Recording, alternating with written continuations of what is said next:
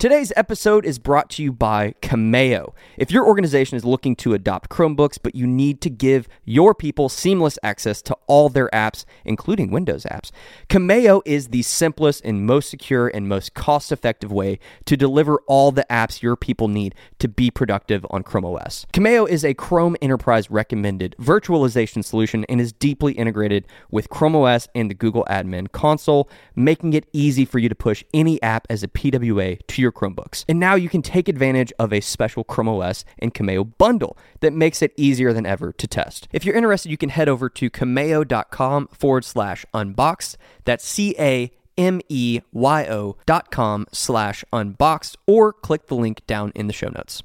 This episode is brought to you by the official coffee of the Chromecast podcast, Fresh Roasted Coffee, who we've partnered with to make a special edition Chrome Unboxed anniversary blend. Here at Chrome Unboxed, we're not just nerdy about Chromebooks, we're also coffee snobs. And look, we wasted a lot of time hand roasting coffee before we found Fresh Roasted Coffee, and we haven't looked back since. This coffee is roasted fresh to order, immediately packaged, nitrogen flushed, and shipped directly to your door. And although we can't officially say that this Chrome Unboxed edition tastes any better than the normal anniversary blend, that is the word around town. But don't just take our word for it. Pick up a bag for yourself and let us know what you think. You can grab a bag over at chromeunboxed.com/coffee.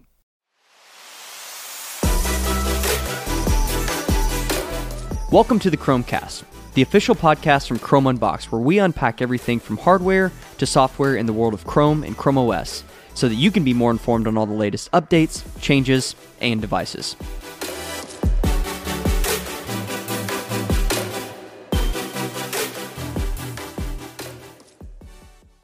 What's up, everyone, and welcome back to yet another episode of the Chromecast.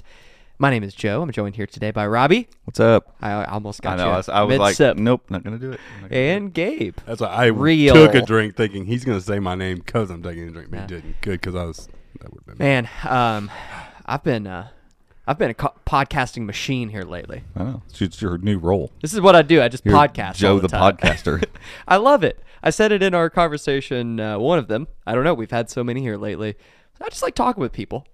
Yeah. So I love this. This is great. This is right up my alley. So, we had a great interview with Alex Kusher that is out in the wild. So, interview episode where we were talking about basically the idea around ChromeOS 100 was that we wanted to chat with him and prompt him with 5 questions. And so it was a fun conversation. We talked a little bit about some of the early days, and I didn't realize how long he had been working on ChromeOS and involved on the team. And we didn't. I didn't know that until another interview that you did with. I keep forgetting his last name. Which one? Ayin. Yeah. Valdez. That's what you said. So that one's not out yet. No, it's not. But it's coming. Yeah, it's coming out. But and he mentioned something about that you actually ended up talking with Alex in your interview with him. Yeah, about wallpapers. About the wallpaper that ChromeOS didn't have a wallpaper picker at first. It just wasn't a thing. And that was I was in on that conversation, and I realized at that moment, oh, Alex has been around for a minute. Well, and then he was talking about way back. He was talking about version 1920, working on some stuff there, yeah. So it was just it was a fun conversation. It was a really fun conversation. He's just a fun person. That's to a good chat question. with. When ChromeOS came out, when the CR48 launched, and people got their hands on it, what version was ChromeOS? I don't know. It couldn't have been 1 because Chrome was already a year and a half old. Yeah, and so I wonder how that.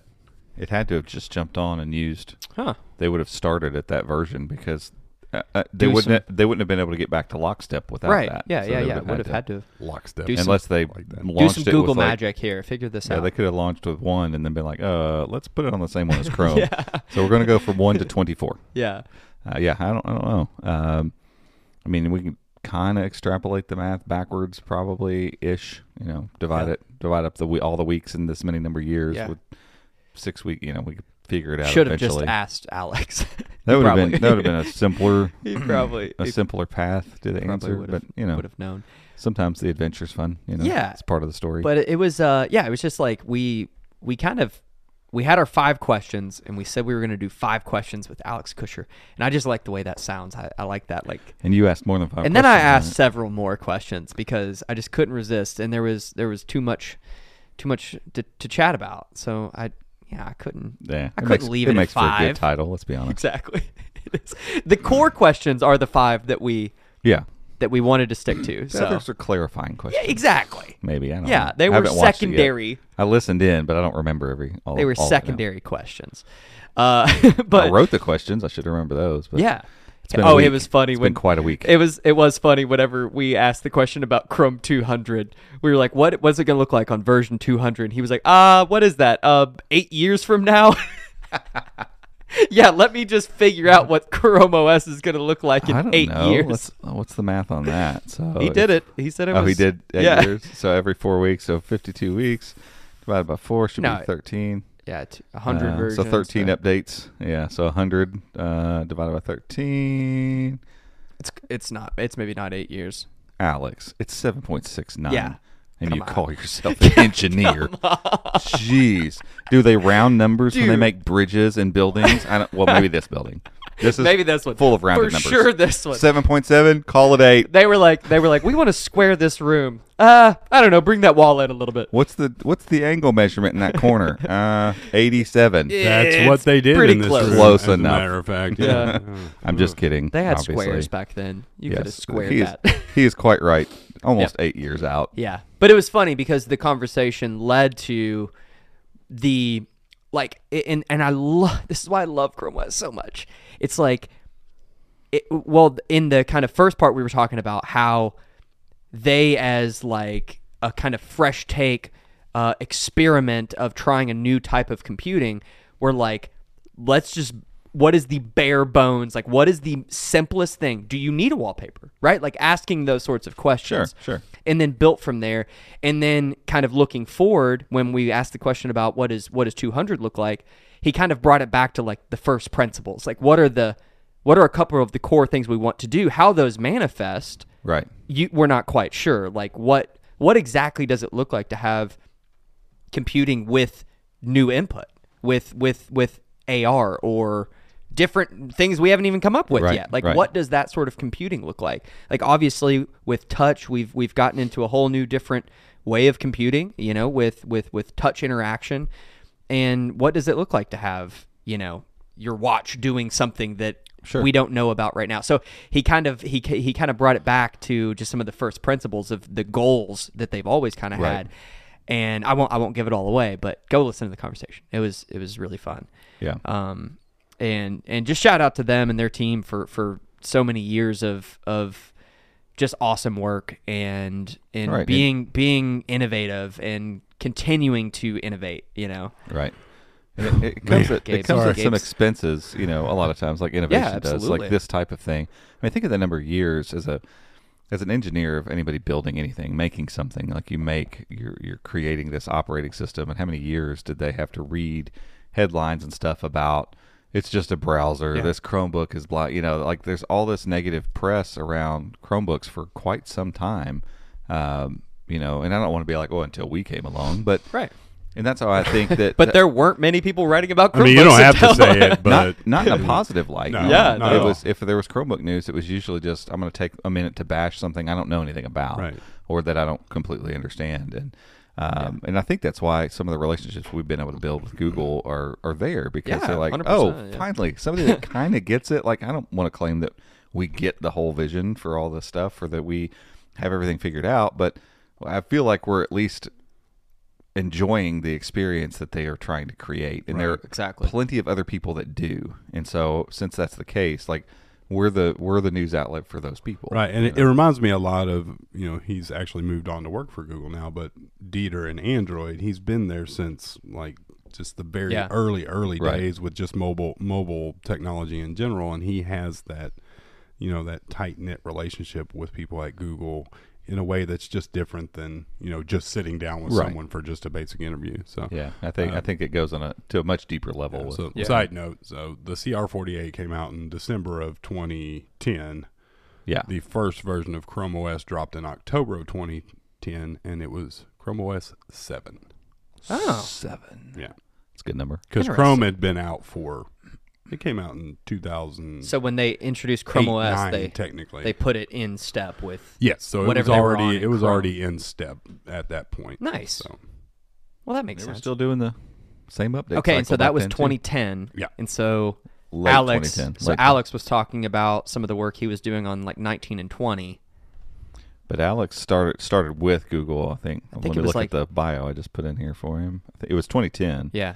Yeah, he joined Google in 2010. Yeah, Wow. So ChromeOS 19 came out in May of 2012. So yeah, just been there. and to kind of go back to what you were saying, Robbie, like, you know, as we've grown a team, you start to realize like having a vision, making sure that everyone on the team understands that vision. Oh, it's so hard. Motivating people, like that's tough. Yeah. And imagine Google, this Right. massive company, trying to do this new thing. And I don't know how many people they had. We should have asked Alex how many people they had on the team at that It's going to be time. an ongoing refrain. Dang it, we should have asked. Dang it. We're just gonna hit up Alex on Twitter. Sorry, Alex. Yeah, it's like it's hard to do that. It's hard to motivate. It's hard to, especially when you're right. There was so much press of people just being like, "What is this?" You know? Yeah. Why would I buy this? And How do you? all it is a browser. Yeah, and how do you explain to the engineer who sees that in the news as, you know, the person running it?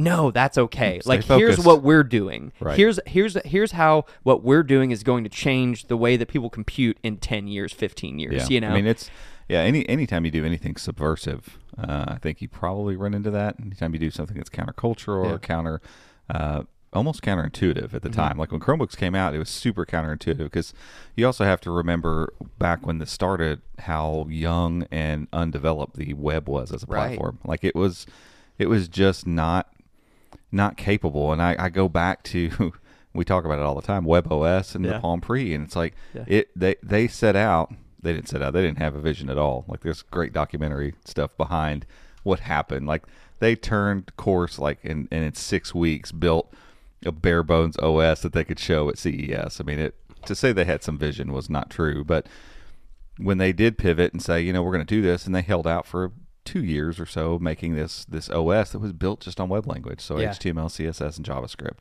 an OS built on that on a phone, and people were like, wow, what is this thing? And you know, they had to work around to get games to work and all that kind of stuff, but there was just some really cool things going on with WebOS at the time, and the web itself just wasn't ready for that. The technology that actually makes the platform, if you look at the web as a platform, great. Now it just wasn't there, and so it's so cool because I was doing the Chrome OS 100 article and working on the Chrome 100 article, and Google. There's some new features with each, but Google's really put a focus on. Hey, look where we've come from. Look at how the web. There's even it's 100 cool web moments is the web page. It's just developer.chrome.com/100. Most of this stuff is not necessarily Chrome related. That like they have Wordle on there further down, but there's Chrome OS, there's the Chrome Dino, but there's an article from Wired about the web's not dead and HTML. There's a lot of HTML5 stuff, but in the mix of all this, because they put out a lot of content around the 100 release, there's the video of Sundar getting up, and it's pre-Chrome OS. He's talking about Chrome and what HTML5 is going to mean for the web, and then that evolved into stuff like WebRTC and all of this, and just it's crazy because the video of Chrome OS, I don't think I have it pulled up here anymore.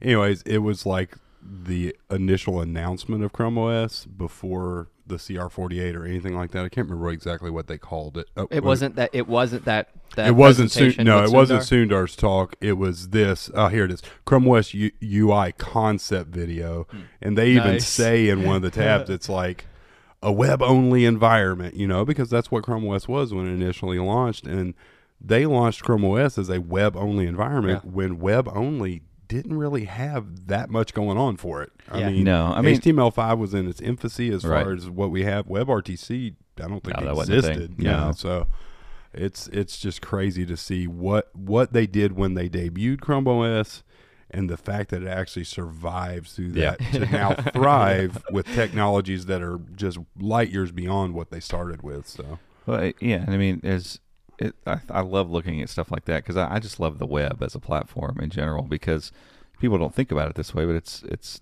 the most dominant, the largest platform that exists. Yeah. You know, I mean, it reaches nearly everyone in some way, shape, or form, and it's open source. Yeah. You know, like, people forget the fact that it's open source. We have to have consortiums, the WWC3, like, we have to have groups of people come together and be like, hey, we're going to agree on some standard Certain stuff things. here, Or so it's stuff not doesn't just work. wild. Yeah. And then that allows software developers to build web browsers that will take advantage of those things. Which is fun. Yeah, it's funny because they've caught a lot of flack over, so many things being built around Chromium. But now we have so many major web browsers that are built off of Chromium, and look what it's done for Chrome. Right. It is advanced Chrome, Edge, Firefox, all these Chromium-based browsers. It's made them all better. It's the whole rising tide raises all ships. It's not Google making a monopoly. It's Google making the web better is what it is. And that's the thing. Anytime somebody steps into something that's open source and then brings a little bit of unity around anything, it's going to look like, it's going to have this look that we're trying to control it. Yeah. And to be fair, Google does hold a lot of control over the web and even the development now of the web as a platform, because somebody needed to step in and help, make this thing happen. Or else, I mean, without what Google has done through Chrome and Chromium as open source projects, I mean, we would be easily 10, 15 years, I think, probably behind where we are now. Oh, yeah. Just because it's everybody. You're trying to grab a platform that reaches everybody and get people to agree on stuff. Like, at some point, the cream has to rise to the top. Someone has to, people need to be led. Like, we need leaders. The idea that we're all, can be uniform across the board and and actually get things done. Right. And then you look at the end user technologies, things like Stadia and GeForce Now and things. These are things that people years ago developed in their head. I want to figure out a way to do this. Well, that required creating the web technologies to do it. There are basic apps that we use on a daily basis wouldn't exist without WebRTC. We wouldn't be able to do half the stuff that we do without and it wouldn't exist without a more dominant web. Like, if we had 50 different web browsers to choose from and they're all kind of vying for their own thing and trying to make their own way in the world and all this kind of stuff, WebRTC probably still wouldn't be a universal thing like that's been adopted. Yeah. And so now, and Google's now got that mantle on them. Like, all right, don't screw this up. Yeah. Like, you all have the ability to make the web better, but you also have the ability to make it worse. And so, I mean, that's a conversation for a different time, but that's the nature of open source stuff. And people forget that the web isn't just something that exists. It's not like we're discovering new things the web can do. They're being built. They're being put into place, and largely because the browsers that we all use constantly are given the ability to understand that code. That's all this is. Like, the web actually isn't anything. Nope. The web is just a portal, an idea, basically, of everybody going, cool, we're good with that. And we're good with that. And nope, we're not good with that. And we're going to get rid of that. And all kind of going, okay, let's all nod along and do that thing. And it doesn't always work, obviously. I mean, there's things that work on Safari that don't work. But, man, from a decade ago when I was doing a lot of web development, and we had to just constantly think about, well, what's Microsoft going to do? And what's Internet Explorer? My wife last night, by the way, my son, much to my chagrin, this is funny. is so for some reason, like, infatuated with Windows, specifically Windows logos right now. I haven't heard this. Oh, it's. I told him last night. We were discussing Windows. It's like, this hurts me inside, right? And he just like, what? Are you okay? And I was like, I'm just messing with you. He's a very tender-hearted kid. Don't know me. I'm just updating my will. Yep, there you go, Sydney. You can have all of it. But no, he's infatuated not so much with Windows, with the logos. He really is into. Did you know that the Windows logo, once upon a time, it was this way and it had black and it was pointy and had 4 colors, and like. Yeah, and then I was there. Gabe quoted the Bane thing from Batman. You only adopted Windows 11. Well, we were born in that stuff, man.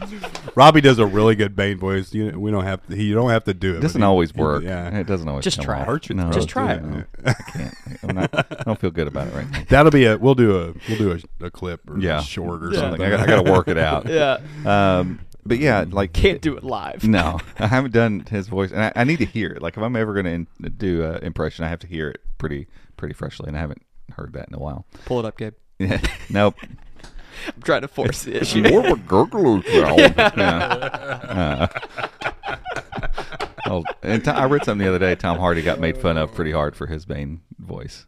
Really? Yeah, but he decided that's what he's going to do. Anyway, we're sitting here talking through, and we're looking at Windows logos, and we're talking through, the differences and how Windows has come along and all that stuff. And my wife, somewhere in there, I was like, because I kept trying to point back, because he wanted us to the gaming Chromebook I used to use for the golf simulator. He wanted to update it to Windows 11.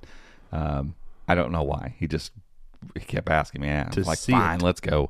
Let's do it. And I was like, what it's going to look like? It's going to look a lot more like ChromeOS, because the one we have here for the golf simulator is on Windows 11. I'm like, I remember writing the article. We powered it off, and it started updating by accident. Yeah, and it's been fine. Yeah. Because under the hood, nothing really changed. Yeah. It just, I'm sure things changed. Don't crucify me. We don't know anything about. You have no idea about Windows. Yeah, but the skin of it changed, and I do like a lot of what they did because, frankly, it feels more comfortable to me because it looks more like Chrome OS. When we said that earlier on when Windows 11 came out, now that I'm using it, I'm like, yeah, it really does borrow. Which, by the lot way, from how Chrome about OS. that Verge article?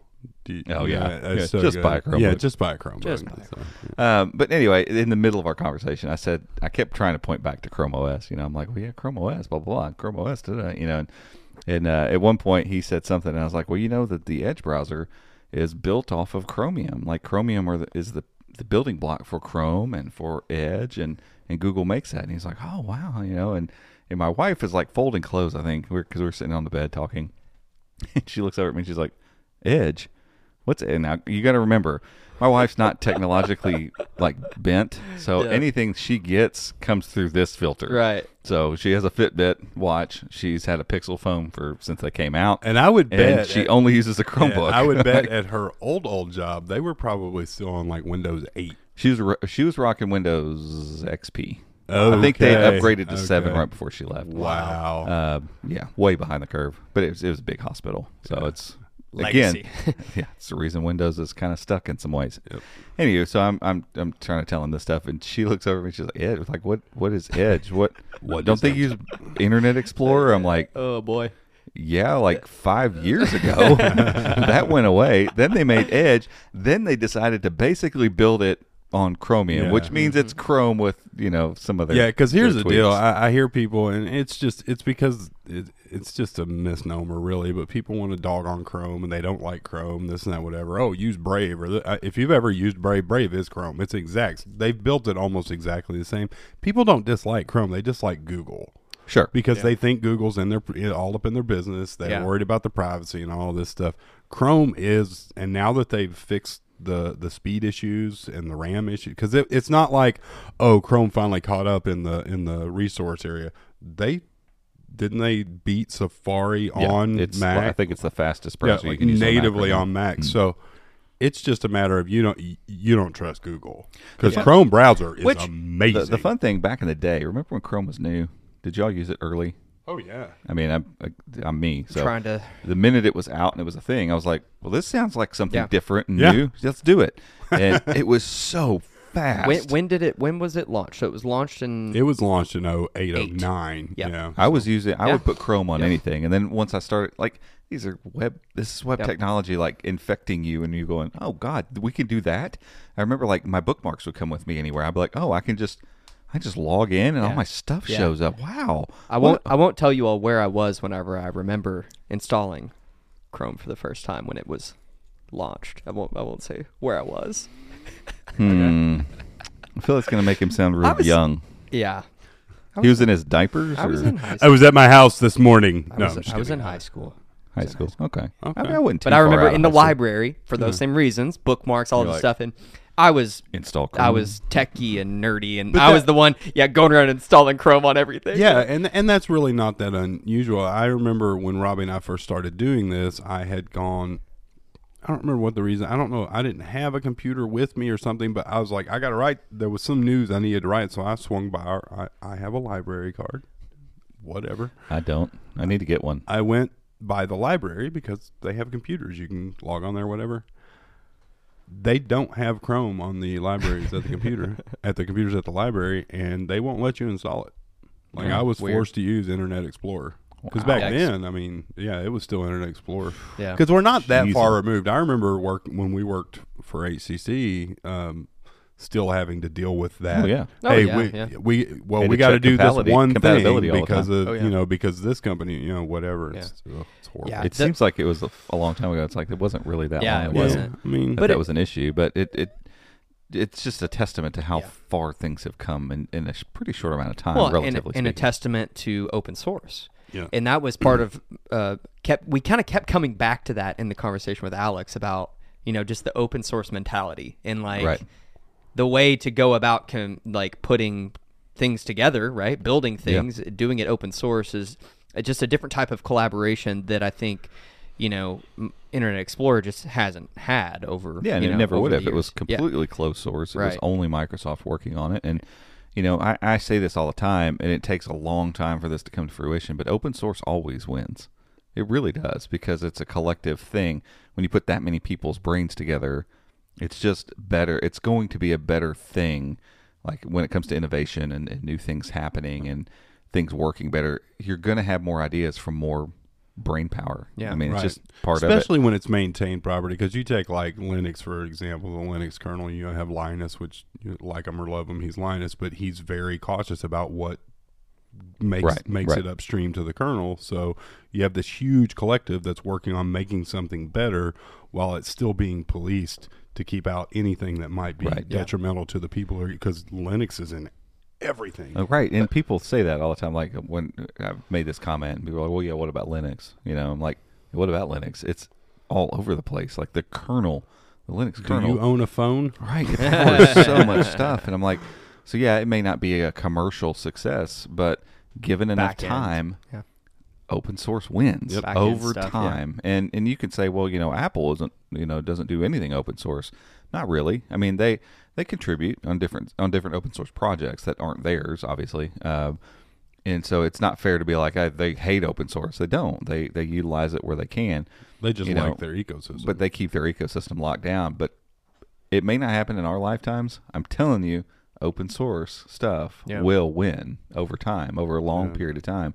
And Apple, slowly but surely, Microsoft, you've seen it. Microsoft, how long were they dominant with their closed thing? And, everything was Microsoft this and Windows that and Office, and we're going to do everything our way, and we have our own Explorer, all that kind of stuff. Well, guess what they're doing now? They're basically becoming system as a service company. Like, hey, we want to give our stuff away. We're going to get into cloud hosting. We're going to get into app management and all that kind of stuff, because open source wins. Yeah, and Apple was, I mean, we're probably still years and years out before they moved that way. But they had gotten to a plateau point where things were like, oh, well, Apple just announced something new, whoop-de-doo. The new silicon, that has boosted them. That'll give them another decade of doing their own thing. But eventually they're going to have to say, they're going to have to at least take a step back. And they probably already are. They're probably looking, all right, guys, a decade from now, what are we going to do? Because we can't keep doing the next big thing. Yeah, and that's why they're moving into services and all that kind of stuff, trying to get you to pay for subscription type stuff, because they know, eventually the idea that, this thing that I enjoy, this thing that I can do technologically speaking, is bound to this one particular set of devices. It just erodes over time. Yeah. And again, I look at Microsoft. It took a long time.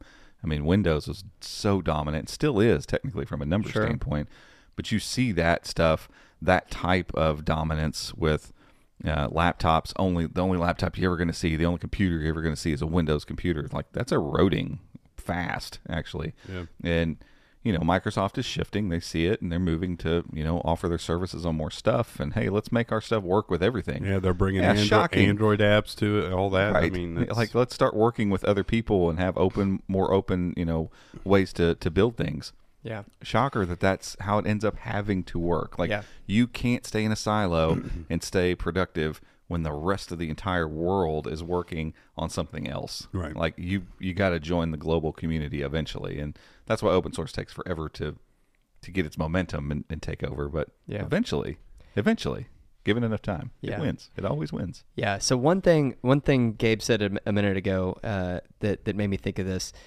with ChromeOS, kind of going back to the discussion with Alex, early on they had this vision of open source, right? And they had this vision of a different way of computing, and they knew it was going to take time, right? And they had that internal vision. They were pushing towards it.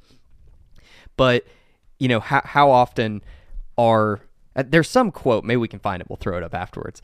But you're crazy, you're outrageous, you're doing crazy stuff until it starts working, and then you're a genius, right? And it's like, this, I think Chromebooks were already catching on. People were realizing, oh yeah, like cloud computing, like people started wrapping their heads around what the cloud actually is, right? And how they can have their files up in the cloud, right?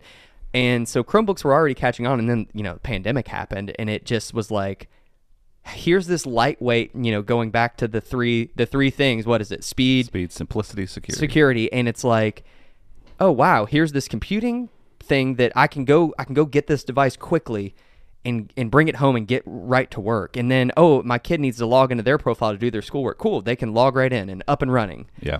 And it's like the pandemic just, it was I don't want to say it was a catalyst, because it was already happening. It just accelerated. It accelerated it. And man, it's just exciting. It's exciting to talk with Alex and other folks at Google, and we are super appreciative, as you were kind of saying, of that relationship that we've developed over time.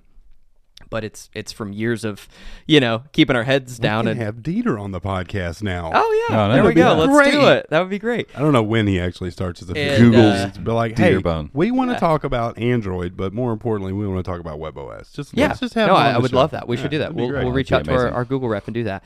But like one thing that we kind of finished on, and I kind of want to get y'all's thoughts on, is like our digital identities, right? Like in the future, thinking about ChromeOS and being in the cloud and everything connected the way that it is, our digital identities, our privacy, our security, over time, how does that manipulate itself in an operating system? Like, are there ways that the operating system will adapt to help with this over time? Like, or is this just like a thing we're all just going to have to figure out, like collectively, like our digital identity? What is that, and how do we store it? I think the world, the global community as a whole around this, they're trying to find that balance. Because, I mean, obviously as things move forward, the digital world's driven by advertising and all of that there's such a greater focus on security now than there ever was before. And I think the pandemic kind of accelerated that too, because, VPNs have had their most explosive years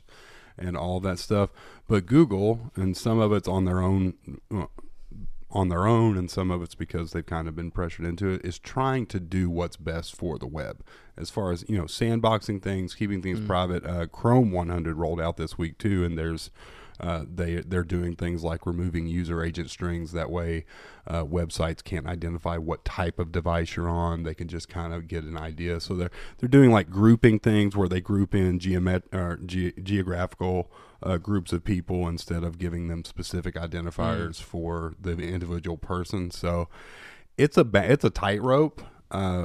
I don't know. I mean, who knows? 20 years from now, it might just be like your entire identity is just online, and that's just the way that it is. But what's that look like? Yeah, and how many of these kids are growing up right now that their entire life, all their medical records, everything? I mean, that's a whole nother discussion. But, it's like everything. It's wild. Yeah, and it's funny. Like, we get into the privacy thing, and you start talking about all that stuff. And, it's easy to get on the side of things where you're upset by the fact that Google or Facebook or whoever is taking my privacy.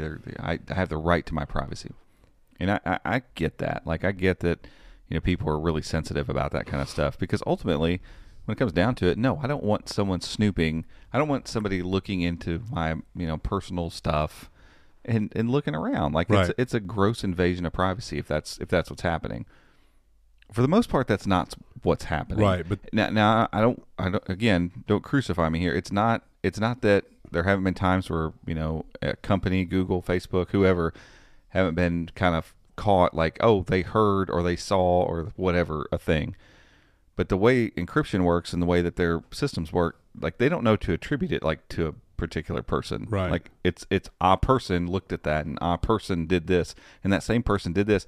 I can build all this stuff around this person. I just don't know who they are. Right. So does that now invading my privacy? If they still don't, Yeah. if I'm anonymous to the person looking at it, if I'm completely anonymous and they could never pin me as some person, they just know that I'm some dude from Kentucky, maybe, that did XYZ on the internet, like.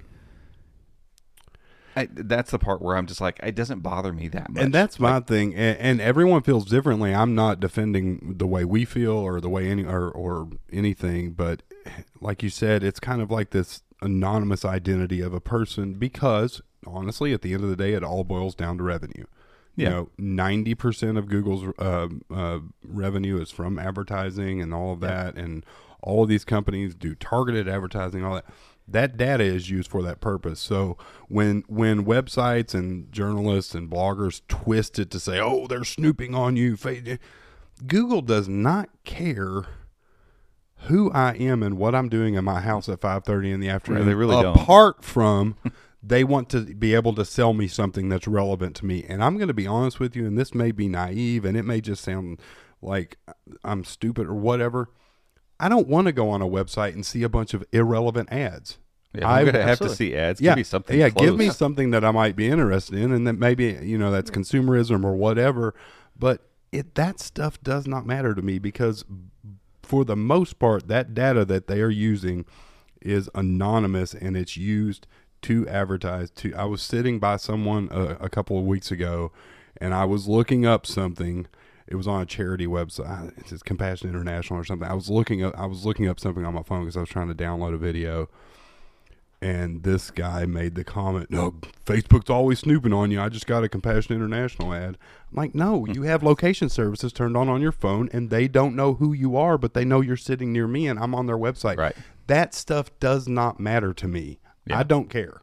Yeah, and I'm the same way. Like, again, if the minute you flip the switch and it's like, oh, I can now tie all of this activity and all that stuff to Robbie Payne, right, who lives at, I'm not saying my address, but who lives here and works here and does all that stuff, and here's his face, and here, yes, huge problem. Right. And I get maybe it's the thinness of that veil that people are like, that makes me uncomfortable. I get it, right? But don't act like it's the exact same thing. Like it's not the same thing as a full-blown somebody was sitting in my house and just watching me do stuff, right, and taking notes. And there's two things about that. Number one, none of us, hardly any of us actually do it. But when you use these services, you sign the bottom line. You mark that box. You agree to it. Nobody reads the terms of services, but it's in there.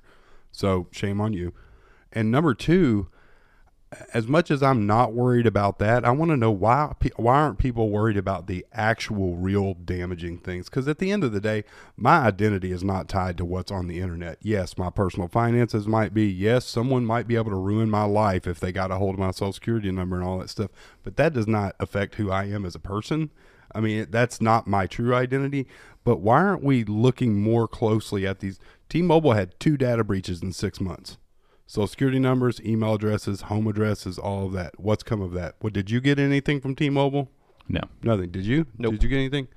Nobody cares about that. Yeah. Because they want to be mad at Google because they feel like Google's invading their privacy. Right. Yeah, and it's Google's like a story, just trying. It's like a story over time. Yeah, that we Google's keep trying to hearing better the user experience while also feeding the commercial machine. And we live in a consumerist society. If you don't like that, go live somewhere that lives on the barter system. Yeah. Right.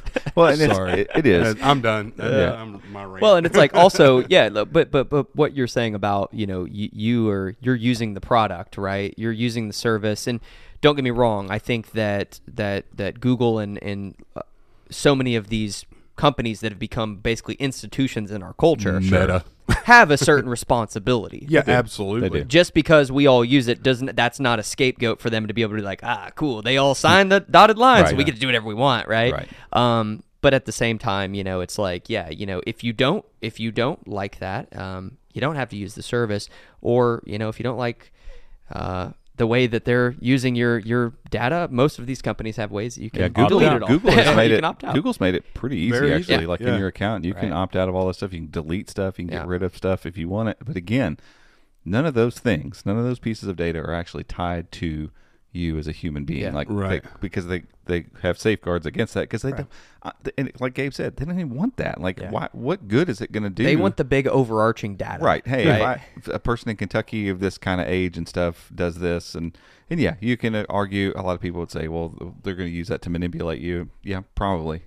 Advertisement is manipulation. Absolutely. But you also watch TV and go to the movies, right? And read magazines. And again, if you want to get out of that stuff, like, you have to exit all of it, and there are ways to do so, but they're just not convenient. And I go back to the Siri Google Assistant comparison.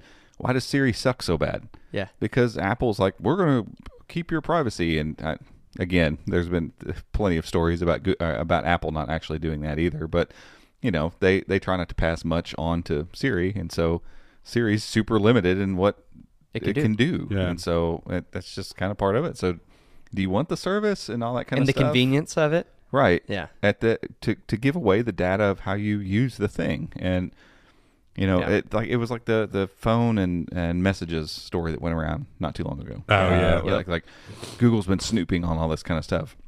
Some of that data that gets sent to the servers is like, was the call completed? Did it drop? Did that message actually make it from point A to point B? The message is encrypted. The two users are encrypted. Yeah. We don't know anything about any of those people. We just have the data that, yes, this worked. We're getting feedback, essentially. Yeah, and it's like that gets twisted into, like, as if there's like room full of people spying on average Americans for what again? Like, what good would it do? Do you think anybody's going to show up to Google and not take a paycheck just so they can snoop? No, they're getting paid. So Google's now paying for what? Yeah. Like, they don't need that data. Like, the data they need is age, demographics, geographic, so we can sell you stuff, just like Abe was saying. So, I don't know. I just think this stuff gets blown so far out of proportion, so far, and because these companies don't care about you as a person. They just don't. Yeah, but it was good. It's kind of bring it full circle here. It was good to hear from Alex when we talk about Chrome 200. One of the 3 pillars was that kind of security and personal identity, and how that influences the OS over time, because ChromeOS is tied to the web, and a lot of the stuff we're talking about is the web, right? So the two are in step, and it's nice to hear Google say that they're thinking about that, and they do recognize that they have a bit of a responsibility to and I think like the pillar is security, not necessarily privacy. And security is obviously a huge deal. Like, when we start talking about our digital well-being and what we are online and how much of our information is online, security just only becomes more and more heightened over time. It has to. And so that's very, very important. Have better passwords. Yeah, that's part of it. And thinking through it and having systems in place that don't get breached all the time. Like ChromeOS is very secure in that way. And so that, again, brings that conversation up of like, well, but if I use ChromeOS, it's secure, but I'm not fully private and anonymous. No, and if you're going to want to be fully private and anonymous and still be an online citizen, you're going to have to figure all that stuff out yourself. Yeah. And guess what? It takes time and money and effort to do it. And you can either try to figure it out yourself, hire somebody to teach you how to do all that kind of stuff, or use a service where some of the info about yourself, not again tied to your face in an anonymous fashion, is used for advertising. It's you get to choose those things. It's not an easy choice. You're going to need a very obscure version of Linux on a laptop. Satellite phone. You're going to need a satellite phone. Log cabin. A VPN. Some sort of solar energy, because you have to be off the grid. And I'm not making fun. I'm just saying to live in the country that we live in, or in most places in the world, to believe that you can disconnect your digital identity is a bit naive. Yeah, it's tough, and it's tough at this point because people that have decided like, Google is the devil, or Facebook's the devil, or the internet's the devil, or whatever. Like, these things are terrible. Yeah, the government's going to get it, or whatever. And at the end of the day, like we're at the point now where I don't know how you get away from it. I don't know. But in general, I mean, so far, knock on wood, we haven't seen a situation where, even though there's stories about the government's going to take and use our stuff for, I don't know what. I guess they're going to spy too. They like to spy, cool. And see what I'm watching. They're going to see that I watch Seinfeld, or whatever. I remember all the stuff with, Julian Assange and all that. I never got into all of that to know even what. And I'm sure the government probably wants they want the data for security reasons. Are they going to overreach? Probably. Yep. It's the government for national security purposes or whatever. Yeah, exactly. They want, Put they that want in air security. quotes. You know, and on some levels, probably they can probably get some of that. And so that's what like Google's going to have to keep tackling those types of things because the government's going to keep knocking on the door. They're going to keep wanting. Oh, you have a lot of data. We want it. Yeah. For probably a lot of things. It's probably not just national. Like they can say national security, and a lot of Americans are like, oh, take it. You can have it. Sure. You know, keep me safe. Yeah. You know, and that's probably not what they're using it Well, for. To be honest. Absolutely not. Did you all ever get into the whole WikiLeaks thing and any of that? No. Not really. Did you get into it, Andrew?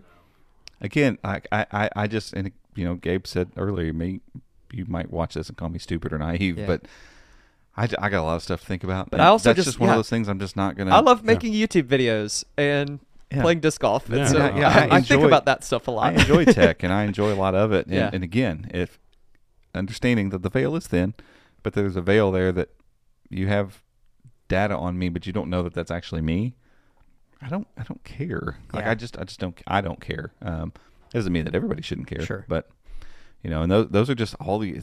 That's why the web is complex. Exactly. You know, Yeah, and when we start talking about ChromeOS and the evolution of this stuff, like it's not just this simple like, oh, I made a thing. You know, it's not like a craft project. Like it's this ongoing, deeply complex, and because it affects everybody. Yeah. And so every move, every decision that gets made, everything that happens, like it just affects everyone. And you know, that's an awesome thing. It's a terrifying thing. It's I don't know. It's a wild thing because it's not, you know, as you see Apple keep growing, especially in the U.S., you know, like the dominance that they can assert over like app developers and all that kind of stuff.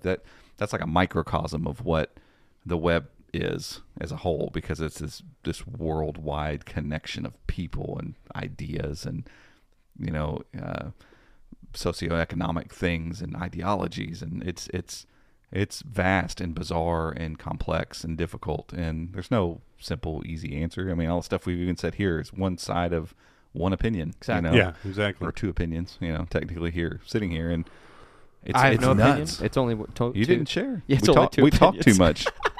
You didn't share your opinion on privacy. You just said you played disc golf. I just asked the questions. Blockchain. That's the answer. Blockchain is very interesting. No, And it is could be a interesting, but I way saw a very interesting article yesterday that said, for all of you that think that blockchain is the future of, you know, it's 100% secure, Right. this, that, whatever. If that's really true, we would not be daily talking about people having their NFTs stolen and all that. Yeah. It's not. It's Yeah. just another thing for people to try to attack. Yeah. It just is what it is. And we won't go down that. No, rabbit that's hole. no, that hole is. And you Yeah. get into like Web3 stuff and all of that too. Yeah. Yeah, and I'm sure Google's looking at all that Yeah. stuff too and trying to figure out like as that becomes more you know prolific, like how do we use it? You know, how do we leverage it? The cool thing is when we think about the future of ChromeOS is that we're getting, and I can't remember how Alex said it exactly, but it's basically like rather than these massive updates, like once a year, you get these constant updates throughout the year. It's like nimble feeling. Yeah, and you can almost kind of like, you know, you can test things a little bit, and you know we see it sometimes when they try to test something a little bit, it breaks or whatever, you know. But you know, ChromeOS is constantly evolving with these changes as they're happening, right? Which is like a good thing and a bad thing, right? Like there's times whenever they maybe push the boundary a little too far and things break or they're trying something, but it is very cool to see, you know, an operating system that's built as nimble as this is, you know. Yeah, because we're used to these quarterly updates or whatever, these big updates for the operating system, and you know, ChromeOS is like, even though it's obviously made by a large company and it's a big undertaking, it feels like this upstart kind of it still quick, does. like nimble, like, oh, we're just going to try this and let's move that way, and that's the difference in basing an OS on web technologies versus legacy stuff, right? Like in general, one day, I mean, people might run parts of their business from a Chromebook, but like you're probably never going to have a Chromebook that's running the robots in the in the car manufacturing plants. You know, that's maybe, I don't know, maybe they'll run Linux. I mean, I don't know. I mean, web technology could do that because you Eventually. think about it, and that's the thing. Pre-pandemic and a few years prior to that, most people, and probably a lot of people still now, if you ask them about the cloud, they're like, "Oh yeah, the cloud." The cloud's just a server somewhere. That's all it is. Nothing lives in the cloud. It's not this ethereal, just weird stuff. It's on a computer somewhere. Yeah. So if the technology has moved forward enough and continues to move forward, that these programs that run, CAD and all these different things can be served via a web browser, PWA, SWA, whatever. There's no reason that stuff can't happen. Well, and especially these. And they start being more connected. Right. Well, I have a friend who works in who's an engineer who works for a company. They have a proprietary piece of software that they sell to factories, right? Yeah. But all the software is connected, right? So he can hop in if there's an issue on the line, and this one robot, robots. Robot. Like Batman. It's the robots. I'm pretty sure you said Robat. I said Robat. We'll have to call it back. Robat. It was Robat. Okay. Yeah. I like Robat because it's like the robots that work in the Batcave. Yes, exactly. He's got the Batmobile. I was thinking more like a Batman boat. Come over here, Robat. Come over here, Robat. Robat. But I guess it's all connected. It'd be like a so Batbot. Batbot. I like Robat. Robat. Anyway. So they're all connected. Like if there's an issue on a line where that one robot is, a millisecond off or whatever, they can make those adjustments and do that sort of stuff. So I could see a future where that's happening. But. Yeah, I mean, the more and more, I'm sure companies are looking to try to get away from legacy stuff so that, again, that they can also be nimble and adjust and change as the internet changes and things move. Like the internet's not going anywhere. If the internet goes away, we have a larger problem as a society. Yeah. Something big has gone wrong because people, there's all these science fiction things about, the internet's gone.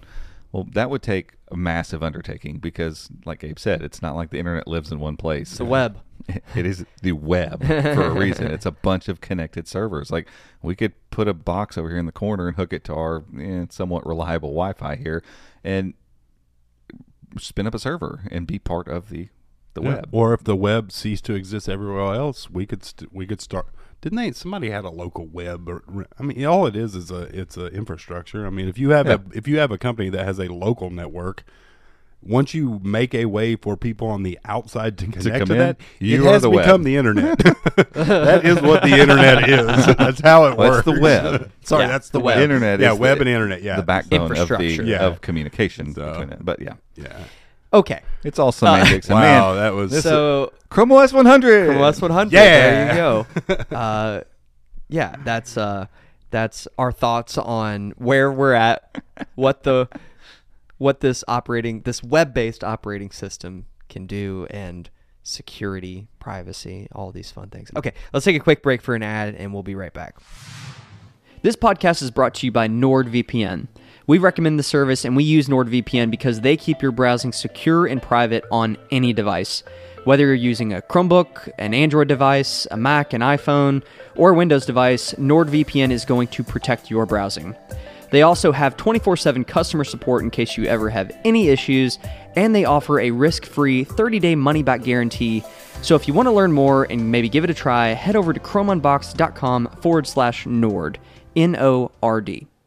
Today's episode is brought to you by Cameo. If your organization is looking to adopt Chromebooks, but you need to give your people seamless access to all their apps, including Windows apps, Cameo is the simplest and most secure and most cost-effective way to deliver all the apps your people need to be productive on ChromeOS. Cameo is a Chrome Enterprise recommended virtualization solution and is deeply integrated with ChromeOS and the Google Admin Console, making it easy for you to push any app as a PWA to your Chromebooks. And now you can take advantage of a special ChromeOS and Cameo bundle that makes it easier than ever to test. If you're interested, you can head over to cameo.com/unboxed. That's cameo.com/unboxed, or click the link down in the show notes.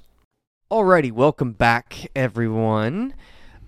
We forgot to talk about our new desk accessories. I know. First thing, trinkets, it's figurines, right there in the front, and we just breezed right over it. We got excited about security and future of the privacy, web. Privacy, right. And privacy and security. Privacy.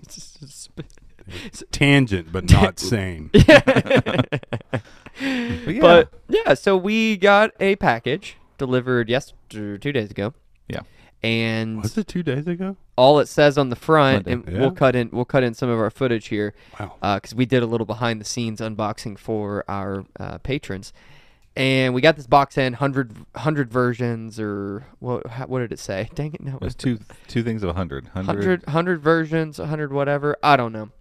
Anywho, 100 versions of ChromeOS celebrating, and we didn't really know if it was like sent to us as creators or if it was whatever. But if you want to get into Patreon and watch us unbox it and learn, You'll on know the exactly camera, that we had no idea we what thought we were it was talking about. for us, but I'm pretty sure it was more We for aren't- like IT admins. We aren't that special. No. But the box did have some Dino figurines, and everyone knows we love Dino. Yes, I'm super excited about that right there. Yeah, I think it'll be a fun little prop. We can include it in the background of videos and whatnot. Oh, it's going to and, be in lots of videos. Andy's definitely going to edit down a dope little unboxing for us. Yeah, I'm excited for it. I have another idea. Robbie, do you have any tattoos? I do not. So when we get to 1 million subscribers, Yes, Love it. Oh my gosh, yes, Robbie, I'll do it with Dino? you. Yeah, we can figure out a cool I'll do it Dino. too. I feel like we all should do Yeah, it. absolutely. I love it. Hey, listeners, viewers, if that's not motivation to click subscribe Yeah, I over mean, on Joe, the main channel. Joe and I are inked already, and I like my wife and I got married. I was like, I haven't gotten a tattoo in a long time, but I it's one of those things when I do go get another one, it's gonna.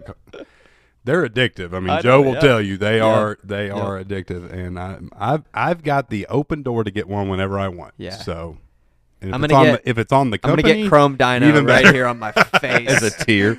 as a little teardrop. Chrome Dino tier. Dino right there. No. No, I want it right here on my neck, so in the podcast. So that's it. I'm trying to think, like, where would I even put one? Wherever you want, brother. I don't know. Oh, I'm getting the full scene on my back with the whole way pterodactyl, across. pterodactyl and everything. Yeah. That's funny. It's intense. It's like taking it up a notch, but I feel like it. Like Chrome, maybe, or something. I don't know. Yeah. Wait, The I like Dino- where your the head's Dino's at. fun though. I So get yeah, the canary well, logo. Subscribe to this channel, but also go subscribe to main channel. So feel what's like the I'd be- goal? I feel like What's I'd be a the little goal? I like think it's Andy. $1 million. I love it at $1 million. million? I'd be like Andy Bernard. in, We are a quarter of in the way office there. And they tattooed his butt. It would be all cool at first, and then as we started approaching $1 million, I'd be like, oh man, Oh gosh. "Oh I man, don't know. this is gonna be on my body forever." Yeah. I don't know. That's why I've never done this. Yeah. Yep. I return everything. Remember, I can't return that. Oh, you can get it removed. all Get it you- removed. Yeah. Yeah. That technology's gotten better. Pretty so. good. No, the easier way to get it removed is to never have put it on me. Yeah, exactly. That is It's on me. I feel it's that on is me. true. Robbie would get a henna tattoo. Yeah. Maybe Andy we'll Andy just can get get a Sharpie. Andy can get the Chrome Dino line down yeah, the scar. that's the. That's So we can the just have line right we can there. have we can have Dino down You the get the scar. little I mean, cactuses, the idea of cacti. having it right there is kind of cool. Yeah, I love it. I don't know. I'll have it We'll there figure it and out. then also have a car going down the line. Yeah, exactly. yeah. But Dino jumping over it. Yes. Yeah. or not jumping over it. Dino be game over. No, Dino's jumping over, and then there's a little Andy 8-bit, and he's. This is getting pretty graphic. Do we and I have like it. Is his bio on the site yet? I don't think so. Yeah, We need to get we JoJo's need on a there bio too. and a JoJo sent me some headshot. headshots. I forgot Yeah. about that. A lot going on, okay? Yeah. Speaking of a lot going on, let's stick to some news for the second half here, and let's chat Yeah. about first I/O. Yeah. I/O 2022 Right is around the corner. happening. What's the date? I don't know. May 12th. Somebody pull You're that just out. guessing. Let's speak I feel like you're intelligently just- here. Think feel like I'm you're just guessing. But Is it May 12th? around the announcement of I/O, John Prosser came out and said that he suspects that the watch will be teased but not released, Yeah. and will likely get launched alongside the Pixel 7 in the fall. Yeah. So that's That stinks. yeah. I was a little bummed about that. I'm gonna be honest with you. Is it? It's only virtual. I/O's only virtual. Yeah. Yeah, so it's going to be what they did last year. They'll be at the amphitheater. They'll have some employees around, and they'll have the stage set up. So the keynote is the 11th, but the event is the 11th. Yeah, it's pretty close. Yeah, and just like every other year, I mean, it feels like there's more momentum. I feel like around Chromebooks and Chrome OS, and with Steam and gaming on Chromebooks, Android games, and there's just a lot of momentum around a bunch of different things. I feel like because I/O is a developer conference, Last year there was 4 or 5 sessions, that we kind of sat through and listened to and tried to humanize a little bit. Some of these get a little bit in the weeds, and so we try to do our best to listen and be like, okay, here's the main takeaway, and try to deliver that throughout I/O. But I feel like there's probably just going to be more of that this year because they're really trying to push and get developers on board. That's our other interview with Google with Ian was all about that. It was about he's kind of working with developers, like in developer relations, and trying to figure out like how can we get more developers to realize, hey, your app's being run on a Chromebook, whether you know it or not. Like it's on a Chromebook. People are opening it, installing it. Why not make it better for ChromeOS? And that was one of the things they highlighted in the press release for ChromeOS 100 was that apart from the release, but everything that they've been doing with developers over the past 4 or 5 years, because they talked a lot about PWAs, and they highlighted Quicken Simplify. Is that what it's called? It's some PWA that Quicken has. So that and Codecademy, talking about how Codecademy's user engagement is like through the roof with the new PWA, and then Simplify, they've found a new way to monetize the PWA, and they're making a lot more money with it. And Google, it's the same theme every year. It's like, hey, we've given you these tools, we've made them better. ChromeOS.dev is updated, but for me, Google I/O is kind of cool because it's never going to be like a super big public facing thing like the hardware events that we go to. But they're trying to make it more relevant for the general user. Last year they had Michael Pena from Ant-Man was on there talking. He was at their new quantum lab that they're at, so which cool little tie in there. But they're trying to get a little more Apple, because that's one thing Apple does really, really well is, oh, we've got this new thing. Here's what it's going to do for you. It's car sales 101. It's like nobody cares about the feature unless they know what the benefit is. Yeah. Right. Especially as these developer conferences have gotten more public. WWDC and everything. They've become keynotes that people want to go watch. And the companies have made announcements there too. So interesting to see how they tie in the watch and what all they say. Is it going to be basically a full announcement coming in the fall, or is it going to be here's some? Because they're saying the latest thing is phone now, watch later, right? Yeah. Yeah. So I keep wanting to drink the 6A apparently it's empty. Go ahead. Nope. The 6A was rumored to have been pushed back a little bit, July, I think, and that might still be the thing. Who knows at this point? I mean, they've both shown up in retailers, like in the retail system. So I don't know if that happened, and then they're like, it's not going to work out. Just keep it in your system, and we'll get them to you eventually. Who knows? I mean, but usually with this stuff, whoever Prosser has on the inside kind of knows what's going on, and so it's highly likely that we'll probably get some sort of tease of the watch, and they may even show the watch and say more to come this fall or whatever.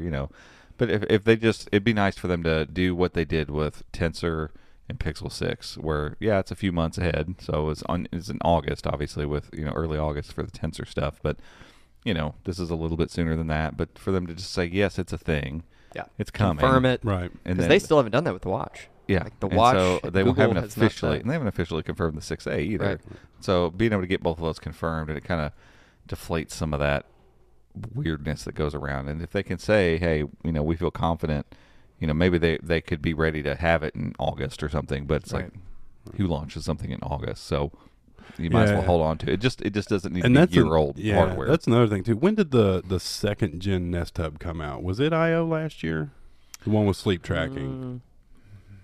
I don't remember. I want to say it was either at I/O, because that's when they announced all the sleep tracking and all this different stuff. Maybe. But they said back then that they were going to start doing deeper integration with Fitbit, and you'd have Fitbit stuff available on this and sleep tracking, all that stuff, whatever. This could very well be the platform, because Robbie and I we were talking about this just the other day. Google doesn't need to reinvent the smartwatch. They don't need to try doing anything gimmicky. They need to do a clean, pared down version of Wear OS 3.0 with a Tensor chip and all of the stuff that's great. Because Robbie had said, I'm just going to go get another Fit. You ordered one, didn't you? Did you order one? I haven't ordered it yet, but I'm probably just going to run over to Best Buy and pick one up. So they need to do all the stuff that's great about Fitbit, because we did the whole, did you take your watch back? No. All right.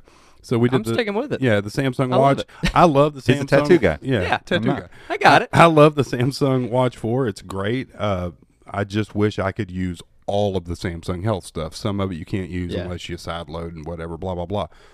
Google needs all of that stuff at their disposal, and this could be the opportunity where they say, hey, look, what was it, 2 years they acquired Fitbit 2 years ago? Yeah, it's been close to that. You know, hey, we acquired Fitbit. Since that time, this is what we've been working on, this and that, whatever. We're now bringing the new Fitbit Wear OS platform, and it will be launching this fall on our first ever smartwatch. And I think I just made the keynote. Done. Done. It's already done. You're welcome, just sweetheart. heard it. Just clip that, throw You it up heard on stage.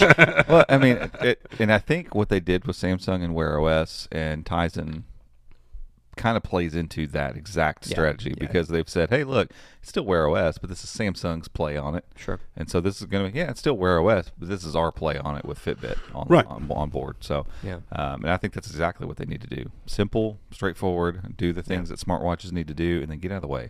Make sure your hardware is awesome. Make sure the thing's fast. Like, focus in. Yeah. Don't Pixel 6 this thing. Like the Pixel 6 feels like a first-gen product in a lot of ways. It shouldn't have, but it does in so many ways, mainly because the inside of it is the problems haven't been on the outside so much. People haven't really complained much about the hardware. No. Fingerprint scanner maybe, but they haven't complained about that. But some of the software stuff it's getting a little old. Yeah. And so, but that comes from having a brand new SoC that they're probably still trying to figure out in some ways. And so, if they can avoid that with the watch, that would be a really, I'd really rather good wait. thing. And if 6 more delaying months, delaying it 6 months means that it rolls out fully baked and ready to go, and people can go to the stores and buy it, and turn it on and love it. If they can only get 1,000 of them now too, and like don't launch and not. it needs to be widely available. Yeah, get it at Best Buy. Get it at. Side note: can we omit the? And I'm not like a wasteful person or anything, but companies that beat the eco-friendly stuff to death. Can we just do that in press releases? If anyone on stage, the sustainability. I get it. why they You're do be it. carbon neutral. Yeah, good for you. I get it. We know but we all know. We all anyone that watched this last Samsung event, all that stuff they did with they actually did it wasn't VR. It was what was it? It was metaverse stuff. Oh yeah. So they did that, and it was all this stuff where you go pick up empty cardboard boxes and plant trees, and I'm like, I get it, but that's press release stuff, man. Let's talk about what you're doing. Right. But I get it. Presser in half. Yeah, I get it to a degree because they're trying to bring that stuff to the surface. Like they're trying to make everyone more aware of it. And as a massive company like Samsung, like using their platform to try to get the word out about those things, I guess. They were just trying to sell NFTs. That's exactly what they were trying to do. And there's a bunch of companies now. They're not shipping chargers and cables and all that stuff with their phones. Slimmer boxes. If you clearly highlight, eco-friendly stuff, then you can make those moves without quite as much pushback. Yeah. But it is what it is. Well, I don't want to hear it. So speaking of other new devices, new Chromebooks here.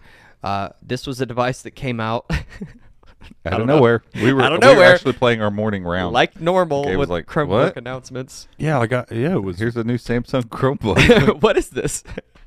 Cool. I mean, because the title got me because it said Galaxy Chromebook 2. It's called the Galaxy Chromebook 2. It's like, wow, that's a big deal. So they added 360 to the end, which is weird because the Galaxy Chromebook 2 is also a 360 device. Yes, yes, it is. That is correct. According to plan. Like, wait, what's the plan? Confuse the people. Yes. Hey, let's just do what Intel's doing. Okay, great. Just add names. Just call it things. So what is this? What is this thing? It's actually, I don't know. It's an EDU, low-end-ish Chromebook with some interesting things to it. So it's more of a swanky convertible version of the Go instead of a but way smaller. Like but true. different too. Like it's a 12.4 inch, 16 by 10 screen, right? Yeah, 16 by 10 quad HD. So we're talking somewhere in the realm ish of the Pixel Slate screen. Yeah, not quite a square, but almost as many pixels in a 400. Yeah. So instead of listening to us and making EDU devices 1080p by standard, they just said, Just put a 2K screen in there. It'll be fine. Just go. Is that a screen that's been on something? Did they have these screens just laying I've around never or seen something? a 12.4 screen on a Chrome. Not a 12.4 inch, Be on a Windows 16 by device? 10 quad HD screen. It's like strange. it's a very It's what, interesting. 350, 300? It's a 350 nit screen. But So it's It's like brighter than your average flagship. Yeah, it's going to be a nice panel. It's It gonna be a doesn't very nice seem like panel. it fits on this device. It That's does not why at I all. wonder That if chip's it's My gonna- guess that is chip's it's going to gonna be. struggle. It is like they're only offering the base level Jasper Lake chip, which Ugh.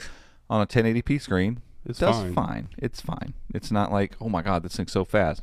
Like the Pentium Silver, so that's in that line. It's the top end of that kind of line of small core Intel chips in this latest generation. It does pretty well. Like it's a good little processor paired up with 8 gigs of RAM and stuff. So their base level is the base level Jasper Lake, 4 gigs of RAM, 64 Yeah, gigs. so they're offering 8 gigs also. They're doing an 8 but 128, but what was the thing with it? that's, The way they listed it. It's only with LTE, so it's got LTE as an option. So the one that's got the top end also has LTE. So it's like all or nothing. So the only way you get the 8 gigs is if you get. That's why they maybe- listed it. Yeah, We'll who knows see. We'll see what SKUs configs actually are come out out. there. Yeah, But yeah, what a weird. But it looks like the Go because it's silver on the Silver, outside, all black on black the on the inside. which I Yeah. love. I love. I do that. too. The I Go like that. looks I really like that legit. look a lot. And honestly, the Pixelbook Go. Got him. I wish. The Galaxy Chromebook Go has a pretty good keyboard and trackpad. Like we gave one away, and like those things I liked about it. The screen was terrible on it, so this fixes that. So the build quality is probably in that realm, which it probably is going to be. It's going to be all plastic. It's not going to be a terrible device. Like Yeah. there's going to be some benefits probably to There's this no device. no rugged though, right? There's no mil spec or anything. I don't think so. That's what's odd. Like I could see them doing an EDU specific device and marketing direct, but this feels like a EDU device that's being marketed directly to consumers. But I'm And gonna while be we're honest. talking about marketing, what sense does this name make? Yeah, and I'm No sense. I'm gonna be honest. I'm not buying a device like this for my 5-year-old. Well, He's gonna break it. here's the other question: why not call it the Samsung Galaxy Chromebook Go 360? Since it's basically the Go How funny it would be that if it can was go a typo. 360. Like the guy that was filling it out was he was working on his Chromebook 2 and he accidentally put Chromebook 2. It wouldn't surprise me. Now they're like, oh well, because it just looks like a Go. I It mean, does. It looks like the Chromebook Go in a smaller form factor with a rotating hinge and a nicer screen. Because Why remember, would we had found there was an 11.6 inch Go that just Yeah. never really surfaced anywhere. Yep. They had a video of it and everything, but I don't know. It's weird. It's bizarre. And I so, mean, what's the price point? Did I they- couldn't find U.S. pricing. It was, let me get down here. So the 464 is 419 pounds. For 128 LTE model is $499. So I mean, you're getting LTE and upgraded. That's actually, I'm sorry, no, it was $550, which they there it was doesn't there was translate. no 8 gig. That's right. So Seriously? yeah, the two models they listed were 4 gig and 128 and 64 and LTE. So I mean, like, there's a bunch of stuff in this that I'm like, unless they shock me with build quality, I'm like, why? I don't Yeah, but the naming. know why you would buy this. The naming and, makes no sense to me. and our Samsung rep, we got a new rep, so they're supposed to be sending one over when they get one. So we'll see. I Maybe mean, I'm once we get it in, there's something we're missing. like, oh, I didn't think about that. Or this Yeah. is not like the form factor. I love that idea. Sure. Like, that's Pixelbook, original Pixelbook size, ish. In that range. That's great because it's large enough for a tablet or for a laptop, but it's small enough that you flip it back into tablet mode. It's not too bad. But yeah, the naming makes no sense, and the fact that you're now why would you put this many pixels on a screen that size With a a processor processor that's going to feel it? It's gonna struggle. It's no different than HP cramming a quad HD screen in their X2 tablet. Like that Qualcomm processor was already not going to be that fast, and you crammed more pixels than necessary onto your screen. I'm trying to think of the rationale, but Because I'm looking right now at I don't this tablet that's 13.3 inches, so much larger screen, and it's only 1080p. And from this, this is normal use distance. I'm trying to see if there's a spot somewhere on the screen where I can pick out a pixel. No. From here, I can't. maybe on the Gosh, I mean, I gotta corners. get like my face has to get 5 inches maybe from that screen before I can start to kind of see it, maybe in a piece of text here or there. So there's no need until you get upwards in 13, 14-inch screens to even think about going above full HD. And I don't get it. Yeah, so the press release that we found in the article that I found was from Samsung UK. The US Samsung news site only has an infographic and a little blurb, but it says 8 gigs, but I hope so. It looks, I don't know. I pulled this from the UK. Really weird. Yeah, because that was the full release. This is the global press room. Yeah, because I forgot it was announced at BETT, so I guess it went out on the UK. Is there anything about it being mil-spec in there? No, this is it, man. Let's see, light, slim. Yeah, especially being EDU. And I'm super bummed about this because I've been tracking a device called Bugsy. Is the only thing that I knew Samsung was working on. This is probably this is it. 100%. No, it isn't. This is it. Yeah.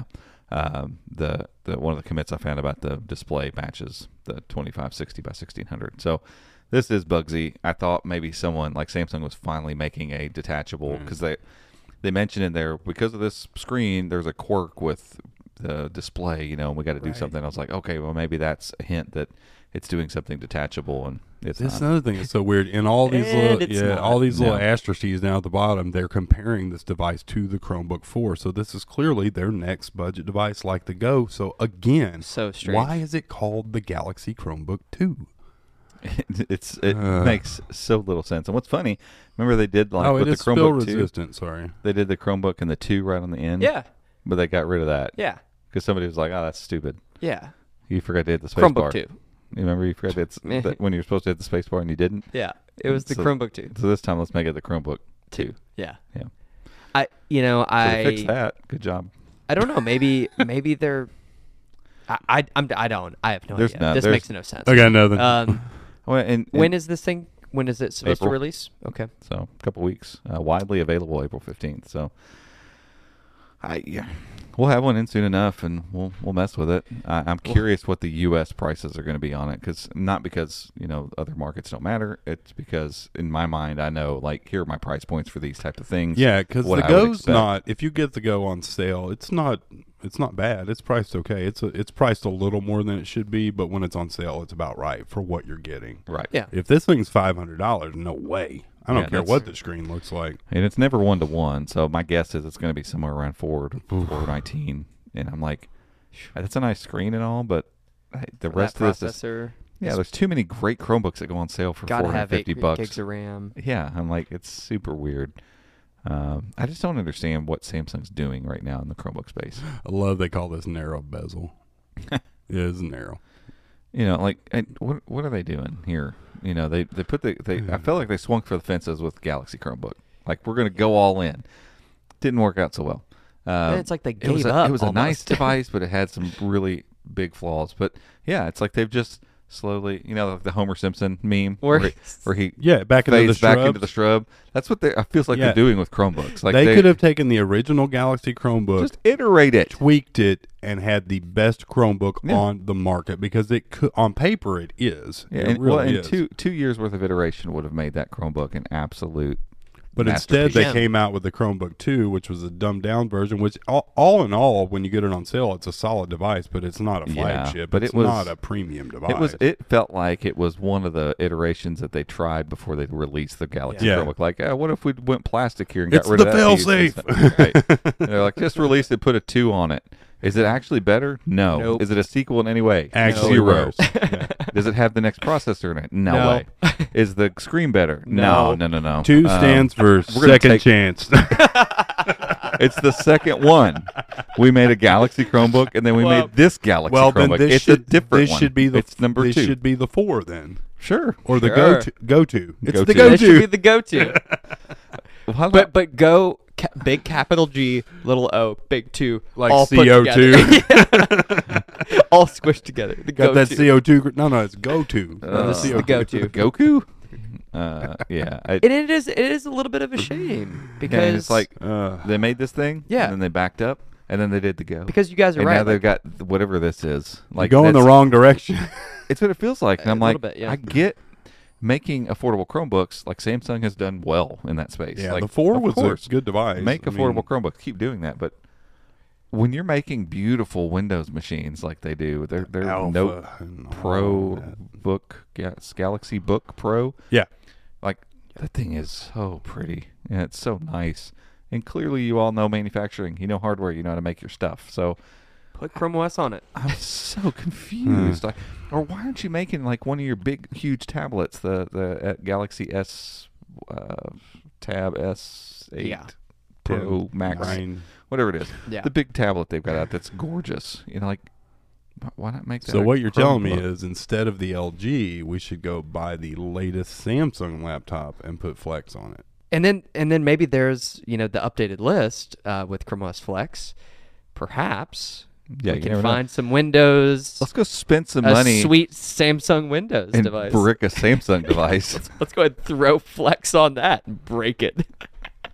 Maybe cool. Rolling. Be like, Hey, hey, oh, we'll there's make- not even we an need S to- on here anywhere. Dang. We can't bash Flex too much. We need to try it on a No. supported device. We I'm not tried it bashing on an Flex at all. unsupported device that is I'm old. I'm bashing our decision making more than anything. I mean, I feel bad because Yeah. last week sometime, and I didn't see it till late, because Best Buy, their clock, they're on Central Time, I think. So like when you see a deal of the day on Best Buy here where we are, it runs until 1 a.m. right. The deal of the day was $400 off the LG Gram.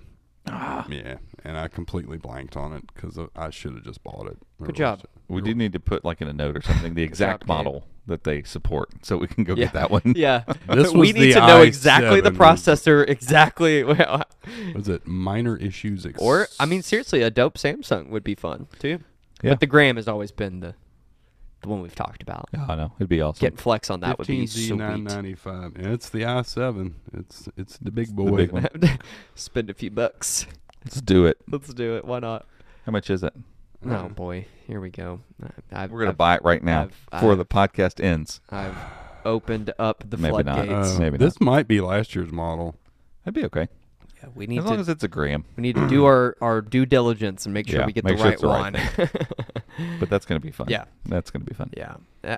But yeah, I mean, Samsung makes amazing devices. They clearly know how to manufacture incredibly thin, amazing, laptops.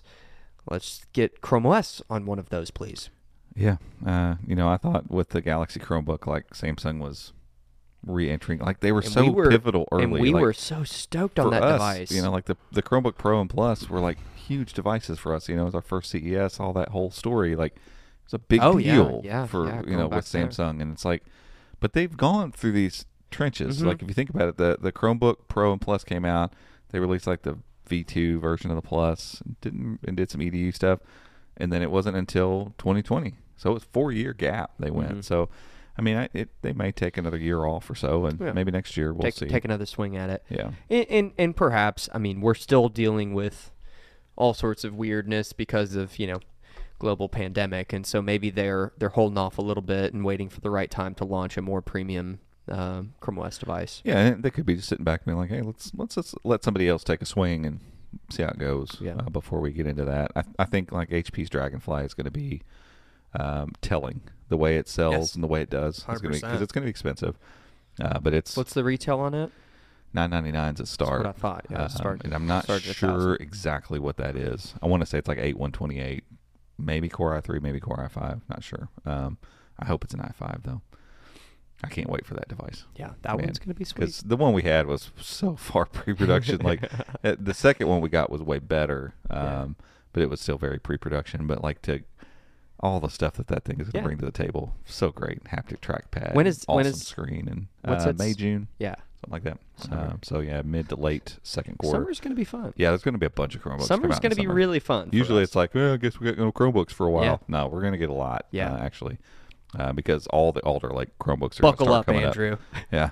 we'll Buckle up. flip the switch back into review mode. Yeah. Haven't had to do that in a little while. Yeah. Been kind of enjoying some of these other devices and just messing around, Absolutely. but it'll be time to get back into that mode. Yeah, soon. yeah, exciting stuff. Okay, I think we ran a little long on our first segment, so you can do a hot take on the 8CX. You want to do a hot take I can on do it? a hot take on the 8CX. Do Here we it. go. Ready? Yeah. You go time me? Yep. Timer. And go. I found a commit that shows pretty clearly that we're going to see the 8CX, which is the top-end Qualcomm Snapdragon compute chip, in the works for a Chromebook. And since the beginning of us talking about Samsung, about Qualcomm Snapdragon on a Chromebook. Yeah. This is what we've wanted to see. Yeah. We can't wait to see MediaTek's full-blown 8195 Campanio 1380. I can't wait to have that device and a 8CX device duking it out. Like these are big processors that are going to be awesome for Chromebooks, and all the battery life you get in something like this. Yep. But all the performance you get in something like that. So whoa. Well, maybe not that. This is an older like Chromebook. Never mind. This is 12th gen over here. But plenty of performance. Like I wish it was a little faster. Like this one runs a little slow sometimes. No problems with an 8CX. No, 8C, And I think the 8CX has been waiting for a Chromebook. Like I would agree with that. The whole Windows on ARM thing is just so sideways and messed up. It's going to be it's going to shine. It'll be at home here. It's going to be a monster. And so, remember seeing that Asus at CES the last year? That was perfect. Yeah, the CES, the Asus that had the compute platform, and just thinking, why are you continuing to put this on Windows? Put it in Chromebook. Oh, look, this chip was made for ChromeOS. Like all the things they use in their presentation were always on PC, quick booting, always connected, lightweight, great battery life. Wait, like a Chromebook? Like a Chromebook. Chromebook. Like a Chromebook. Oh, like a Chromebook. And then they didn't say Chromebooks at all. Nope, not a word. And then they went on to auto stuff, and it was like, man, to have a little fleet of 8CX Chromebooks and the Snapdragon 7C Gen 3, 7C Plus Gen 3. They've already said it will come to Chromebooks. That one's going to be good too. Yep. It's going to be a good processor. Any indication on what type of device? Like, do you think it'll be a tablet or? I'm not tracking any new detachables at this moment. But man, an 11-inch with the Gen 3 and then a actual full-blown laptop with the 8CX. Yeah. That would be sweet. Done. I'm telling you, maybe next year or two. Yeah, it's coming. ARM is not just going to be there's a couple choices. It's going to be a very prolific category. And for from Chromebooks. Entry level to high end. I say I'm not. Hopefully. No more detachables, but I think this Galarshi. I don't even these putting names. that in. It's never heard of it. Yeah. It's Galarshi. a Snapdragon. Yeah, because it's a strong bad. Galarshi. Here's the deal.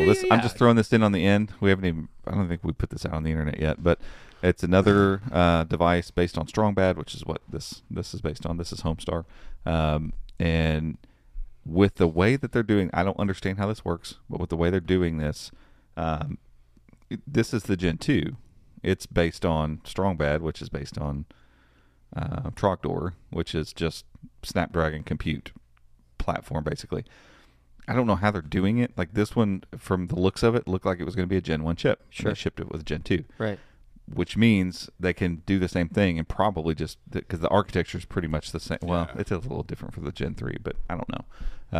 I think from a development standpoint in the repositories, we could see a Gen 3 come out of the strong bad platform because it's still the 7C platform. Right, and the configurations without them having to make it clear, like, this is the Gen 3. Yeah, so they could just, because it has different small cores, I think. Maybe. I think the core configuration is very different. Yeah, but the configuration's still the same. They're just the newer ARM cores, so like they could probably just swap them out. Yeah. It's my guess. And I think part of that's the whole Senior and all that stuff. Those chips, the 7280 never was.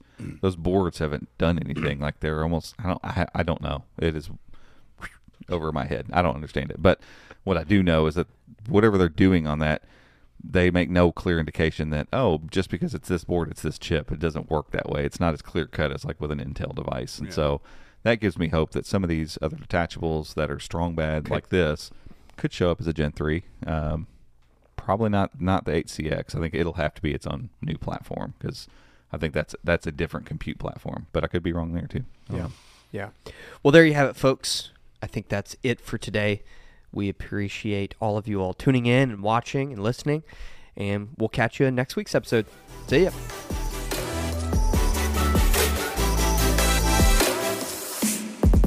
Hey guys, thanks for tuning in. You can find show notes over at chromeunbox.com/podcast. And if you want to stay up to date with everything that's happening in the world of Chrome and Chrome OS, make sure to check out our website, chromeunboxed.com, and follow us on social media by searching for @ChromeUnboxed. Thanks again for listening, and we'll see you next time.